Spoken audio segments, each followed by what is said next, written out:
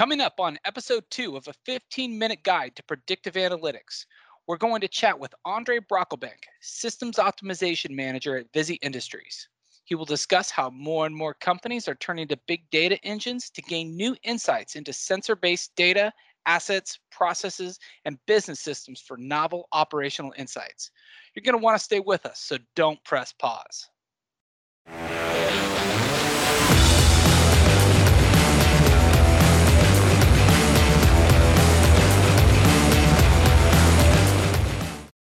Welcome, everyone, to a 15-minute guide to predictive analytics, your podcast dedicated to going beyond the hype of AI and digital transformation to explore the methods and tools that translate data into tangible solutions for the operational engineer.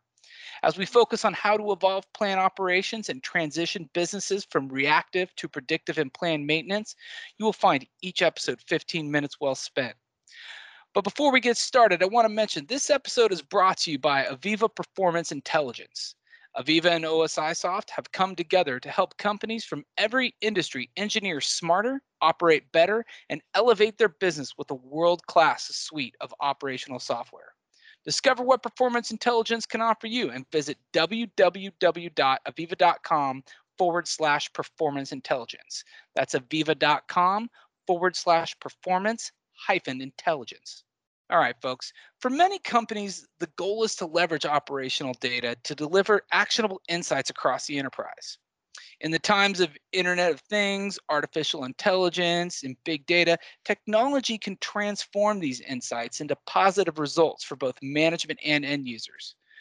But where do you begin the strategic transition from simple data visualization to predictive analytics that truly change those dynamics?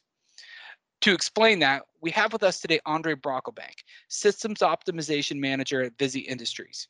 He's going to discuss the digital transformation process reached at Visy to achieve this goal for their mill and manufacturing systems. Start us off by explaining Visy's digital transformation journey and how it leads to essential predictive analytics. So, and most of what we've been doing and how we've been doing it is associated with asking the right question and using that question to drive us forward. So for us, there's 5 main questions that we asked at the very start, and we continue to go back, revisit, and review. So the first one, primary, is what is our vision? What are we hoping to achieve through digital transformation and gaining insights from data? The next question is, where are we? If we don't understand where we actually are, where the baseline, where we're starting from, it's very hard to actually plan and move forward. That leads to, where do we actually want to go? How does this tie in with our vision? How does it tie in with our organizational objectives, the problems we're trying to solve? From that, how are we actually going to measure our successes? How do we measure where we are, where we're going to, and whether we've achieved the results that we're expecting? And last and finally, is it aligned to our values as a business? And a question for you and your business, is it aligned to that? So it's not just about the insights, the data, it's how is that aligning with the overall objectives of the business. Could you describe what your data infrastructure looked like prior to going on this journey? And also, what were the impacts? At a system type level, we've got distributed control systems throughout our plant. We've also got communications, and we've also got a manufacturing execution system for scheduling and the like. One of our greatest benefits is we've got the PI System Historian, which includes over 10 years worth of data, which has been proven to be incredibly helpful, particularly when we're looking at gaining insights from those data sets and how we're moving forward. Our manufacturing execution system has an awful lot of quality type data. And the current state when we actually started is we're actually looking historically. So if something went bad, we'd ask the question, why did it happen?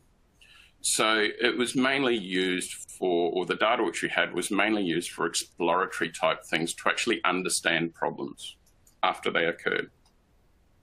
So where to? And so the key considerations when we're looking at within our division of where we're going to is, first of all, that our digitization strategy was calling for the breakdown of internal silos. So working as one team, and that goes back to our vision of the end-to-end value chain. The next consideration is that it's a continuous improvement project. One of the challenges of using digitization or these sorts of projects is a vast majority of them actually fail. And I think the figure's over 80%. So by changing that around to say, look, it's not going to be this big bang and everything's going to be there, we're looking at a constant continual process of improvement. And that comes on to this other point, is that digital transformation, and particularly if you're looking at data analytics, etc., it is not a one-off expense. This ties in very closely to being at a continuous improvement process. So that if each individual project or things that you're moving forward with, it will be subsets or continually ongoing, building on each other and adding overall value. So when we're looking at our measures, this is an adaptation, what we've developed from what was called the CMMI model.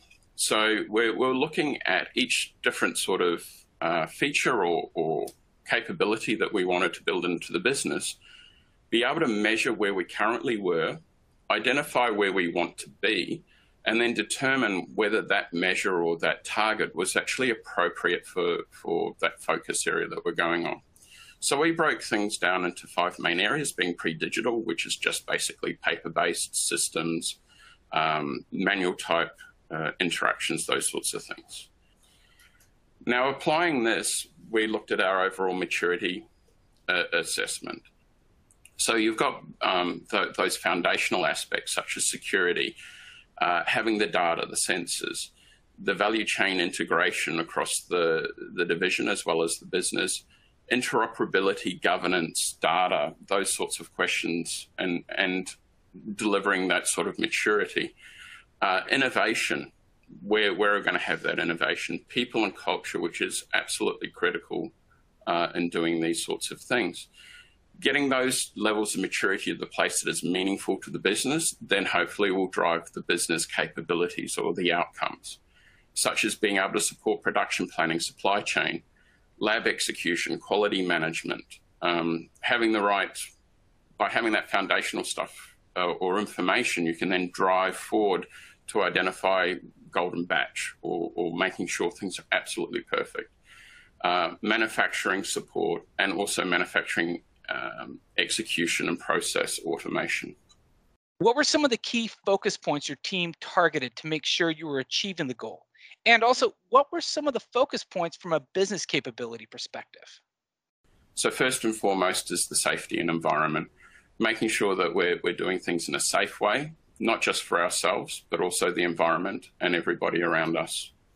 Next is having a focus on our customer base and making sure we're providing to them what they're doing or require. We're building a strong relationship.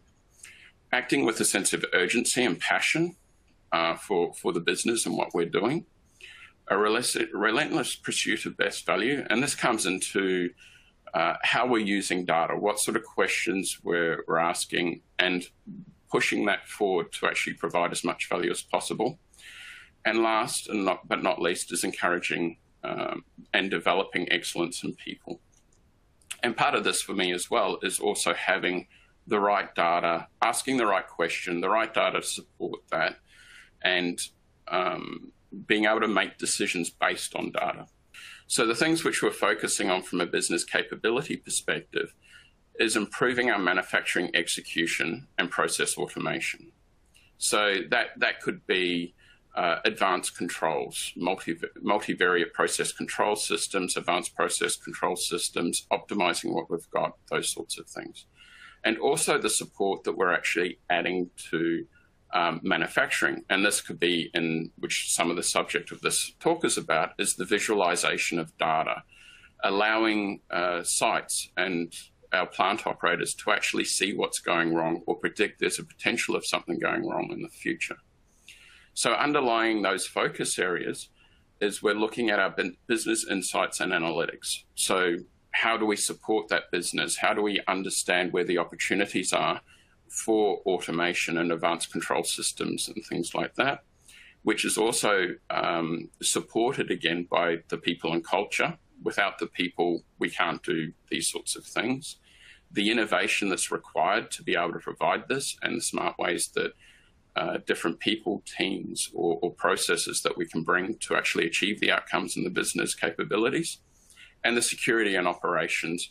And this is a big thing for us, particularly because we're looking at our operational technology stack, how we're actually doing our core business, which is actually manufacturing things. So we need to make sure that that doesn't get compromised by anything that we're doing.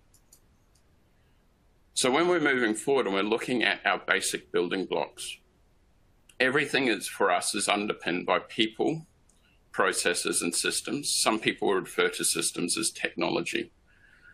Without those three, it's very hard to get a positive change from our experience. And underpinning those is the data. So the accuracy of the sensors, the data that's being used and gathered.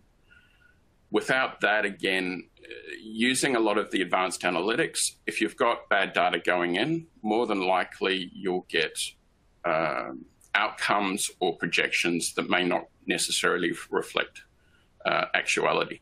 So it's very important also to have that base system and that base data correct to actually build from a foundation going forward. Then you've got the systems and internal services. How are you actually leveraging that data? How is it being reported? How is that going to be used for a control?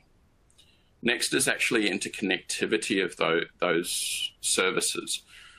Can we get insight across multiple different systems or processes? How do you build upon that within the vertical or across the end-to-end value chain? And then the overall services and across the business. So it could be looking across divisional and the opportunities that we have, but always within the context of the people, processes, and cultures. Also, with regards to these foundational aspects,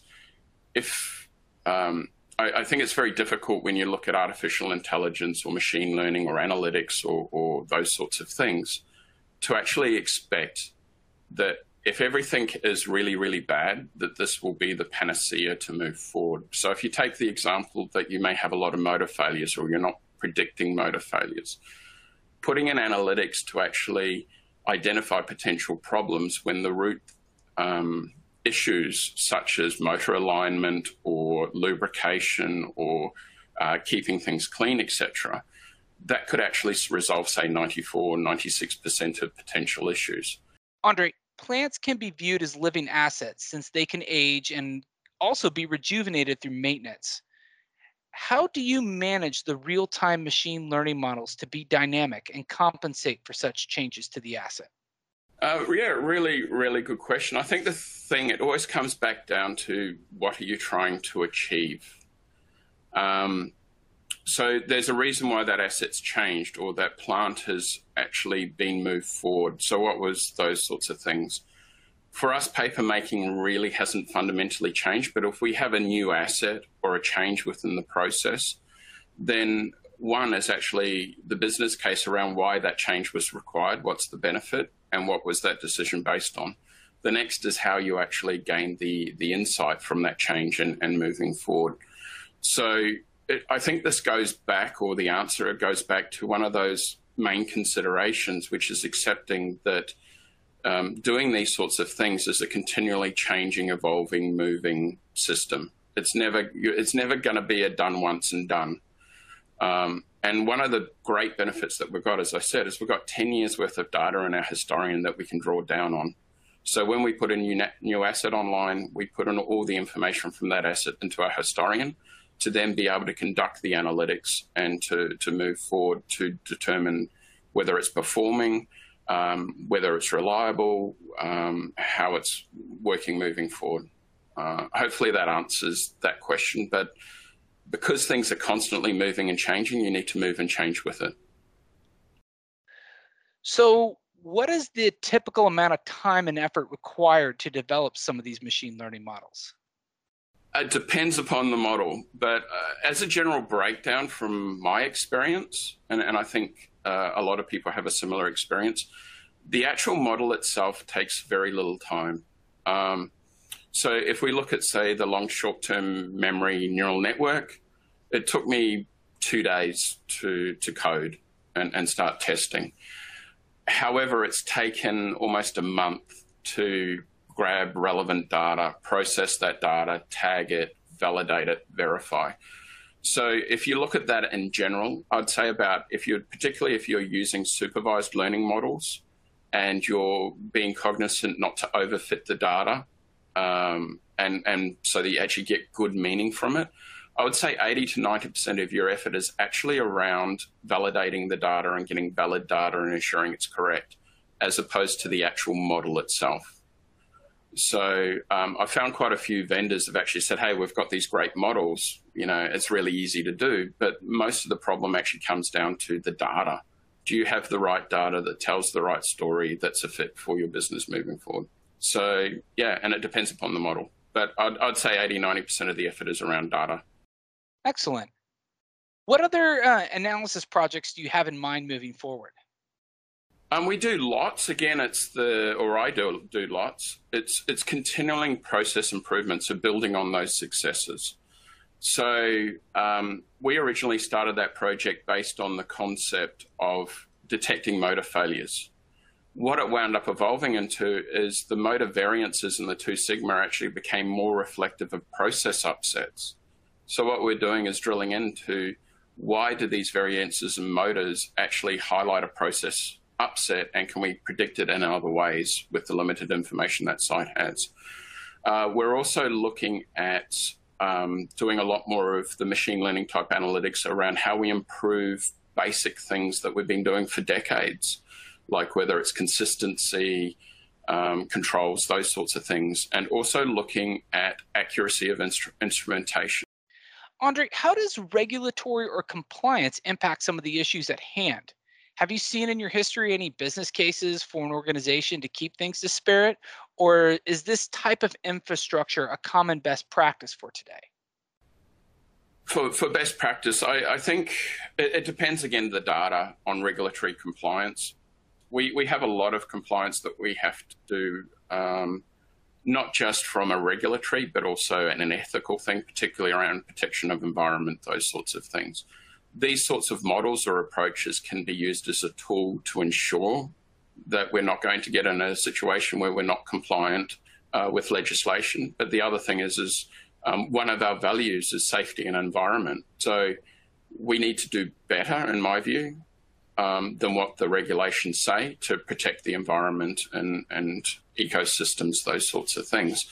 So using these sorts of approaches to make sure we never actually have those problems, or we can predict we have a potential problem, there's definitely an application for those. I can't go into a lot of detail around what we actually do because of confidentiality, those sorts of things. But yes, there is definitely a place around those sorts of things. The project which I've told you about with regards to identifying instrumentation is correct and accurate can also link into regulatory compliance, because if we're saying that we're doing ABC, we need to make sure that the measures we're reporting on are accurate and correct. So that links into that in a way. Okay, folks, our 15 minutes is now up. So be sure to subscribe and join us for our next episode. And if you would like to learn more, be sure to check out our sponsored website, aviva.com/performance intelligence. That's www.aviva.com/performance-intelligence. We'll see you next time.